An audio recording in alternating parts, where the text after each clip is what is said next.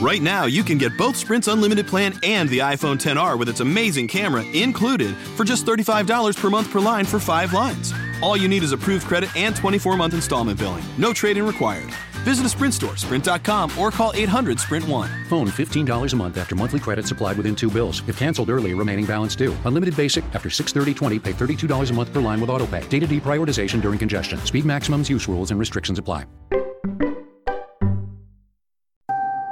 Right now, you can get both Sprint's unlimited plan and the all-new Samsung Galaxy S10 included for just $35 per month per line for 5 lines. All you need is approved credit and 24-month installment billing. No trade-in required. Visit a Sprint store, sprint.com, or call 800-SPRINT1. Phone $15 a month after $22.50 a month credit apply within 2 bills. If canceled early, remaining balance due. Unlimited basic after $630.20. Pay $32 per month per line for 5 lines with autopay. Data deprioritization during congestion. Speed maximums, use rules, and restrictions apply.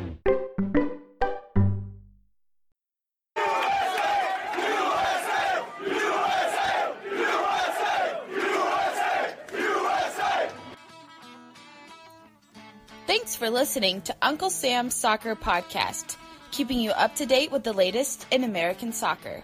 And don't forget to subscribe.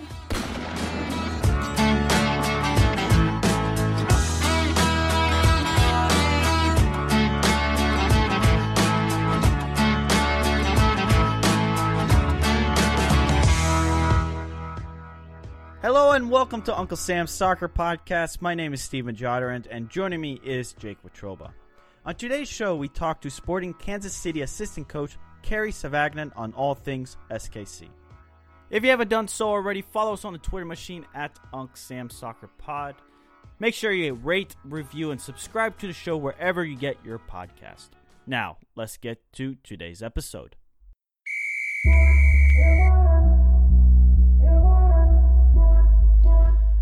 Boy, Jake, what a week in MLS, or for MLS, I should say. Yeah, Steven, it's been a week. Certainly not a good week for MLS as things go for the league in CONCACAF Champions League, but it's definitely been a week. Yeah, listeners, come back. The next couple of days, we'll discuss more of the news surrounding Major League Soccer. But let's talk about Sporting Kansas City, Jake, and they're kind of one of those clubs that at times stay under the radar, but they have had some great success and can easily be one of the staples for MLS. Yeah, they're kind of the measuring stick in MLS as things go for success. They're consistently relevant. When was the last time SKC was truly bad or not a contender in for MLS Cup? They're kind of like the poster child for the little club that could. So they've won 2 MLS Cups, 2000 and 2013, 1 Supporter Shield in 2000, the U.S. Open Cup 4 times in 04, 12, 15, and 17. So we are in 2019. They're due for another U.S. Open Cup. And, I mean, get this. They were first in the West in 2018, 5th in the West in 2017, 5th in the West in 2016, 6th in the West in 2015. In 2014, they were 5th. 2013, they were 2nd. I mean, playoffs. Right, and a lot of that credit goes to Peter Vermees and Kerry Zavagnin for leading that club to just consistently being good. I mean, what is that? Both of those two have been with the club for 10 years, and for the last at least 5 years of what you just read there, they've been consistently contending for an MLS Cup title. Yeah, I mean, especially the last a couple of years, you would say they're up there, and then they're due to make a deep run in the playoffs this upcoming season. And talking about deep runs, CONCACAF Champions League, Sporting KC were the last hope for MLS. A lot of MLS fanboys, a lot of the media, a lot of people who wanted to see MLS finally succeed in CONCACAF Champions League. Sporting KC was the last hope until last Thursday, where they lose. They get thumped in Monterrey 5-0. I mean, what of a joke of a performance. At times, there's a Grand Canyon standing between MLS and Liga MX. A Grand Canyon. That's the difference, it feels like, when it comes to the CONCACAF Champions League. No, Steven, you are correct. I mean, Peter Vermees said it best following the loss to Monterrey on Thursday. He was quoted as saying, "I need money to buy quality players. The quality here is much, much more." I don't know if we've heard a sitting MLS coach come out and say, "I can't compete with these teams in Mexico." Yeah, I mean, a lot of it has been more under the radar, but Peter Vermees just says it bluntly, and I love it. Finally, some accountability for ownerships to realize, hey, these coaches are tired of looking like trash or garbage when it comes to playing these Liga MX clubs. It's not a good look whatsoever, because when you look overseas, and MLS might be a fun league to join, but God, when they play in a CONCACAF Champions League, it's a Grand Canyon of a difference. And I think Grant Wall finally showed some anger towards just the overall performance of Major League Soccer in this year's CONCACAF Champions League. He tweets out April 4th, so this has to be during the game or after. Don't remember exactly. Be better, MLS. MLS, CCL, X 11 years, angry emoji. And then I think the best tweet is no longer on his timeline, but you have it for us. Yeah, I think it was part of that thread. He tweets out, "Seriously, so tired of MLS being crap." Now, we all know Grant Wall is more of a U.S. soccer writer. He more so it seems recently he's been specializing more in writing about Americans over in Europe, but that's a pretty bold statement coming from the biggest media member in terms of soccer in this country. It's a bold statement. And again, like Peter Vermees, I love it. It's blunt. People are going to recognize it. It's going to make a ripple effect somewhere, somehow. Hopefully it allows for more spending. But who knows? Listeners, so on today's show, we spoke with Kerry Zavagnin. He's an assistant coach at SKC, and we actually interviewed him last week before the performance in Monterrey. So we don't necessarily talk a lot about CONCACAF Champions League or the specific matchup against Monterrey, knowing that we'd release this after result and no one actually knew what the result was going to be. But Zavagnin has quite a history with Major League Soccer, Jake. He's won MLS Cup and the U.S. Open Cup. He was named to the MLS All-Star team. He was also named Best 11 in 2004. He's represented the red, white, and blue multiple times, actually 21 times. And now he's been coaching, and yeah, it's quite of an insightful interview. We discuss a lot of moving parts, how Sporting KC has been so successful, youth, obviously just balancing 3 competitions. For a little tease for the listeners, Jake, what was your biggest takeaway? Stephen, one thing I found interesting, and maybe I'm reading a little too much into this. Listeners, you decide after you listen to the show. Tweet at us at UncSamSoccerPod. It sounded like Kerry Zavagnin took a subtle shot at U.S. national team players today. Well, there you go. Listeners, up next, our interview with Kerry Zavagnin, assistant coach at Sporting Kansas City.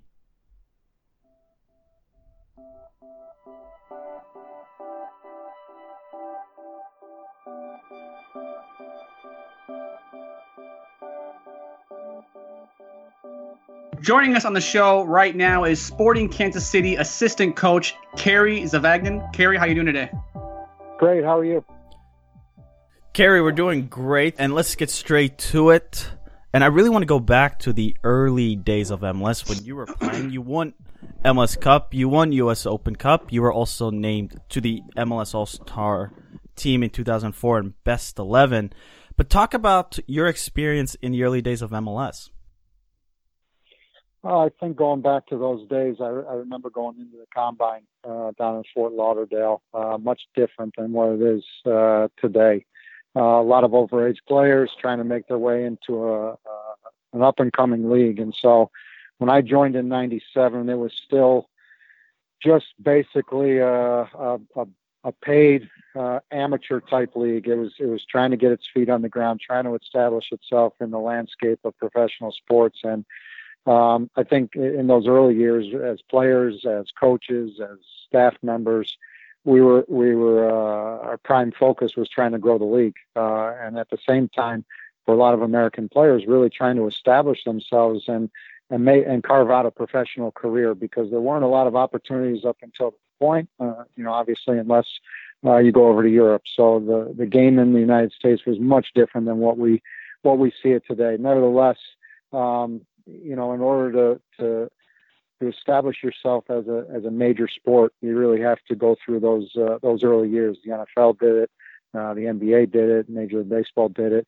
So it was those early years that I think really paved the way for what we see today. And if it wasn't for the owners and it wasn't for the people that were financially invested and emotionally invested, of course, we wouldn't have the league that we have today. But as a player, I would say that it was a great opportunity, a great experience. But, to reflect back on it, when you think of what it was then versus today, I believe there's very little comparisons outside of there are 2 goals and a ball. Kerry, this might be kind of a loaded question, but you alluded to this in your answer about Americans just trying to make a name for themselves in a young league. Would you say it was easier then for Americans to break into MLS than it is today? I don't know. I would say there were certainly a lot more opportunities, but back at that time, I remember there were 5 designated players for a few of the years in the league, just so that you could round out rosters and make sure that you had some sort of a quality product.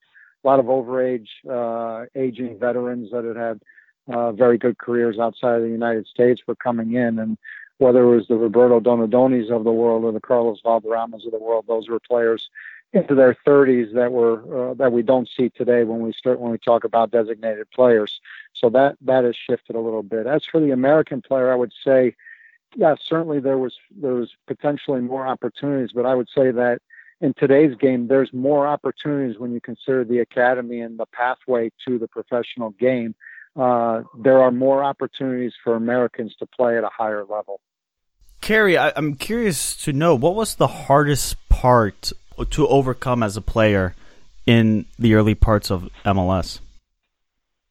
I think look, there wasn't a sound infrastructure, so we were forced to deal with a lot of difficult scenarios, whether it was playing on massive stadiums on AstroTurf or the fact that we didn't have a lot of training facilities with access to training every day. So I remember here in Kansas City, we were basically training and dressing out of a shed, basically, and you had a shower that if you weren't one of the first ones in the shower, the water was up to your knees by the time the 5th or 6th guy got in there. There wasn't drainage. Our trainers, we were taping out of the back of the trainer's car, and our pregame meal consisted of going to a health club and having donuts. And so the challenge is you were playing strictly for the love of the game and knowing that you were responsible for trying to bring the next generation of the game to the United States. And so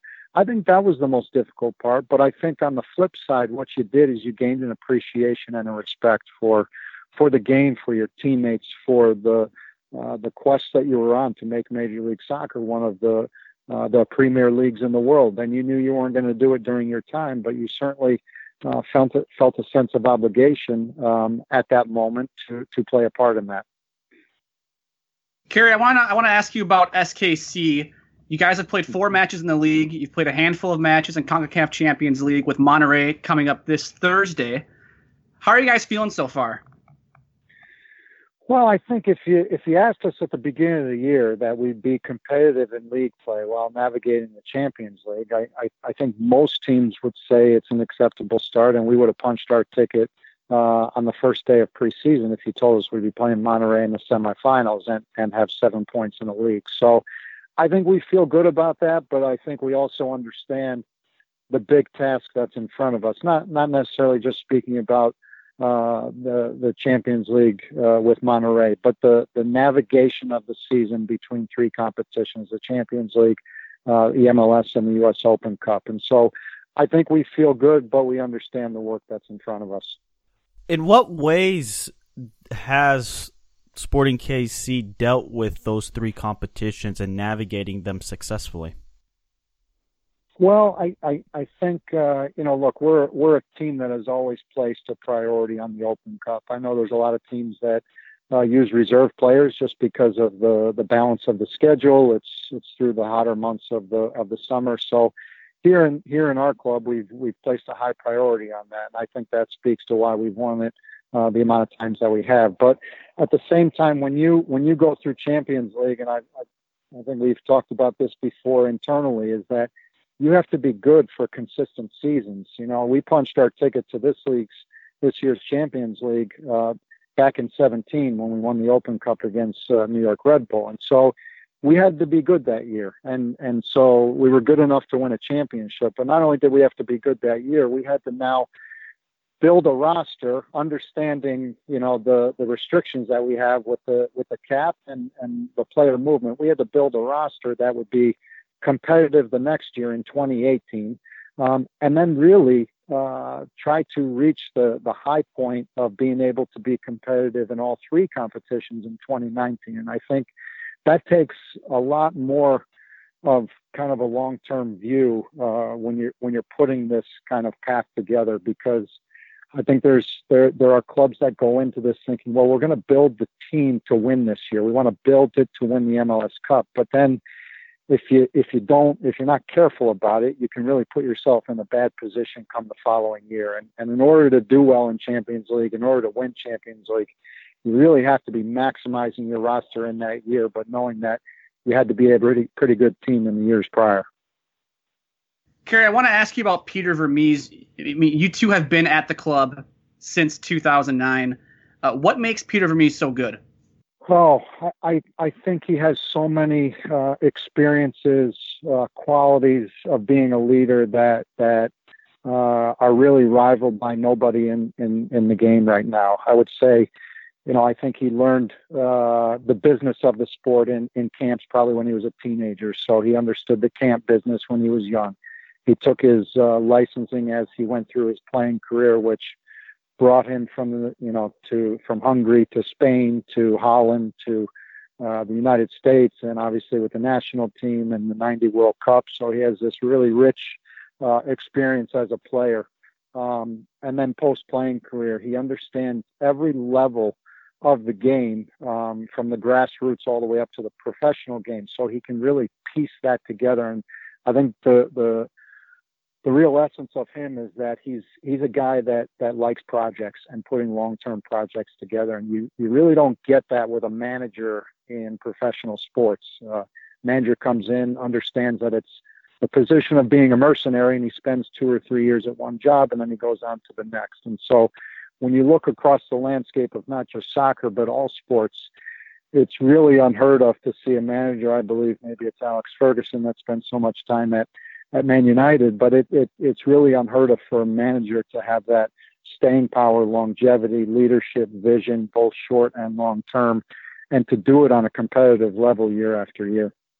The last time Sporting KC was in the semifinals of an international competition was 17 years ago in 2002 in CONCACAF Champions League when Peter Vermes and you were on the field. Talk about that experience in CONCACAF Champions League and just the change over time and just going back and playing with Peter. How has that shifted into how you operate as coaches? Well, to address the first part, the Morelia competition, or I believe it was American Norte, whatever it was called at the time, but the international competition that we were involved in, and it wasn't just that year, it was for a few other years that we played a part in, playing Santos Laguna a couple of times. But I remember the Morelia. I can't remember the game, how it played out. I know we lost by a number of goals, but that was a competition that at that time, I really believe that, outside of playing with the national team against Mexico, in which there's always been a healthy rivalry, at that time, the Mexican teams really weren't playing their best lineups. They could put a second tier lineup there and navigate through the competition with relative ease. And a lot of that had to do with the quality of the rosters in MLS. Sure, you had a handful of guys that could play. You had a decent, maybe starting 8, 9, or 10. If you had a really good team, maybe you're starting 11. You were competitive in each spot, but certainly you couldn't you couldn't compete with the financial or the on-field quality between the Mexican League and the U.S. League at that time. So we were overmatched, but we weren't. We didn't. I remember not going in with any fear at the time, and so we did our best with what we had. And so I think over the years, I think we've bridged that gap. And as you see in the last couple of years, that gap continues to get smaller and smaller between the two countries. So, playing with Peter on the field, it was.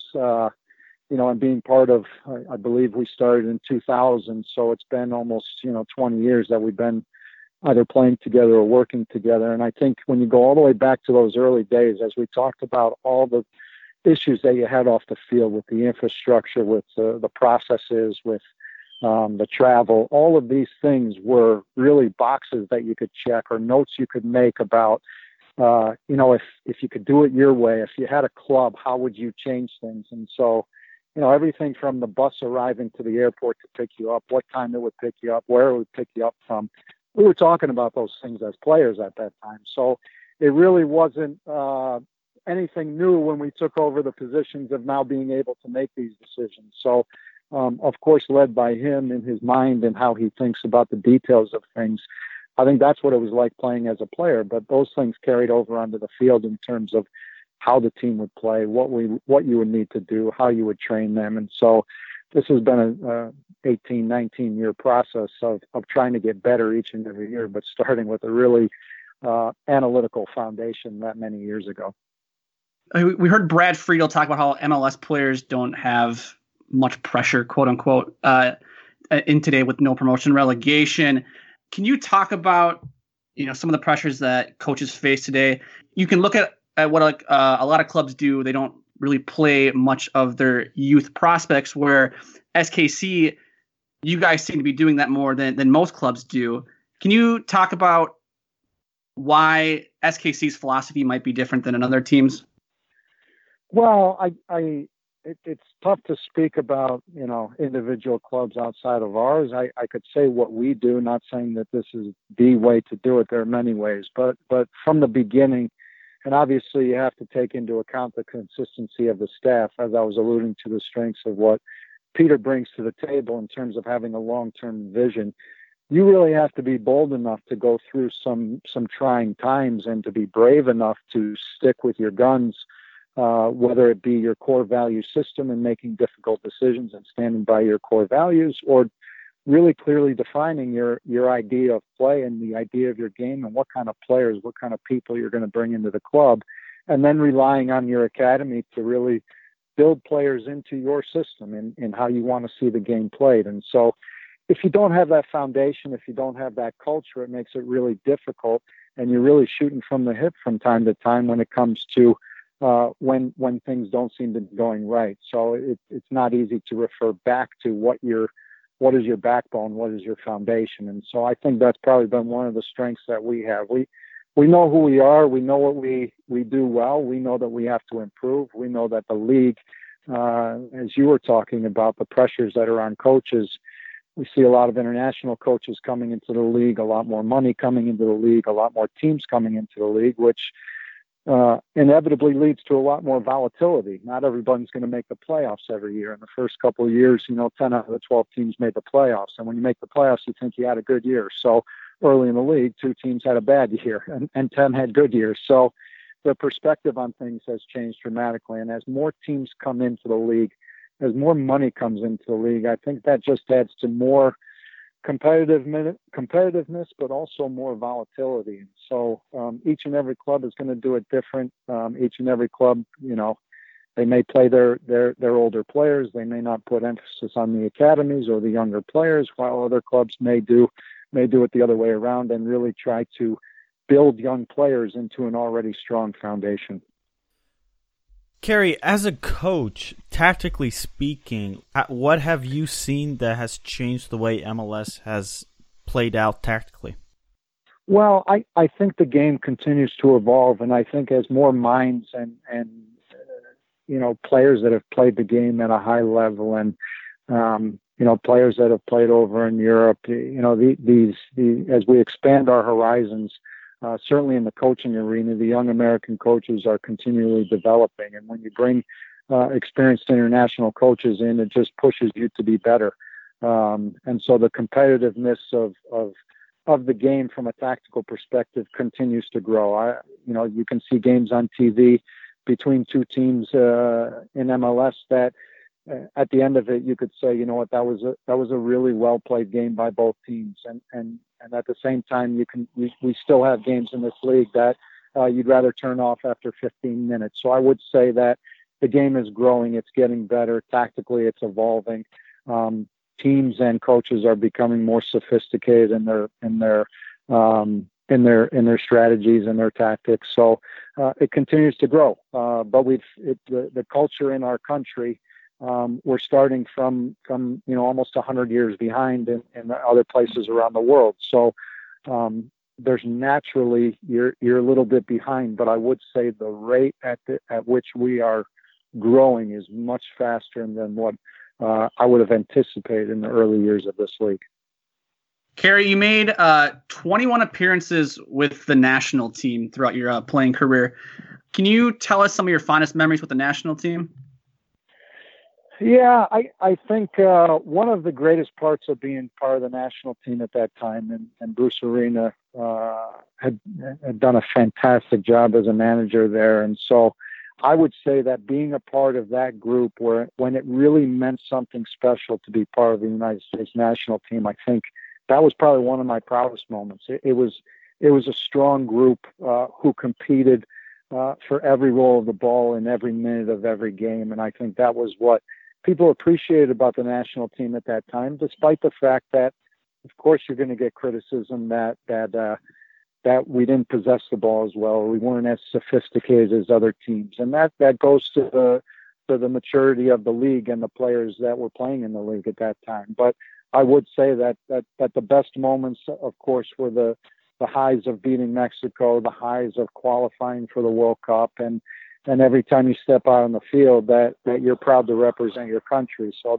that's what I remember from my time with the team. Well, Kerry, we really appreciate it. And just best of luck with the CONCACAF Champions League and U.S. Open Cup and MLS play. We look forward to seeing Sporting KC on television and whenever they come into town. Great. Thanks for having me, guys. I appreciate it.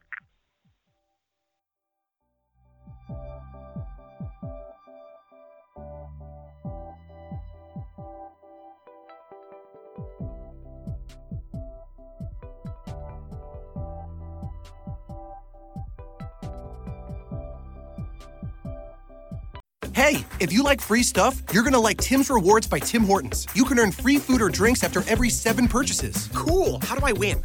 It's not a contest. You just use your Tim's Rewards card, and after 7 purchases, you score a free coffee, tea, or baked good. Whoa, so I've got a pretty good chance of winning. Well, actually, you've got a 100% chance of winning. Those are great odds. They sure are. Free coffee and more with Tim's Rewards. It's Tim Hortons' way of saying thanks. Valid only at participating restaurants. Please visit restaurant or timhortons.com/rewards for full program details.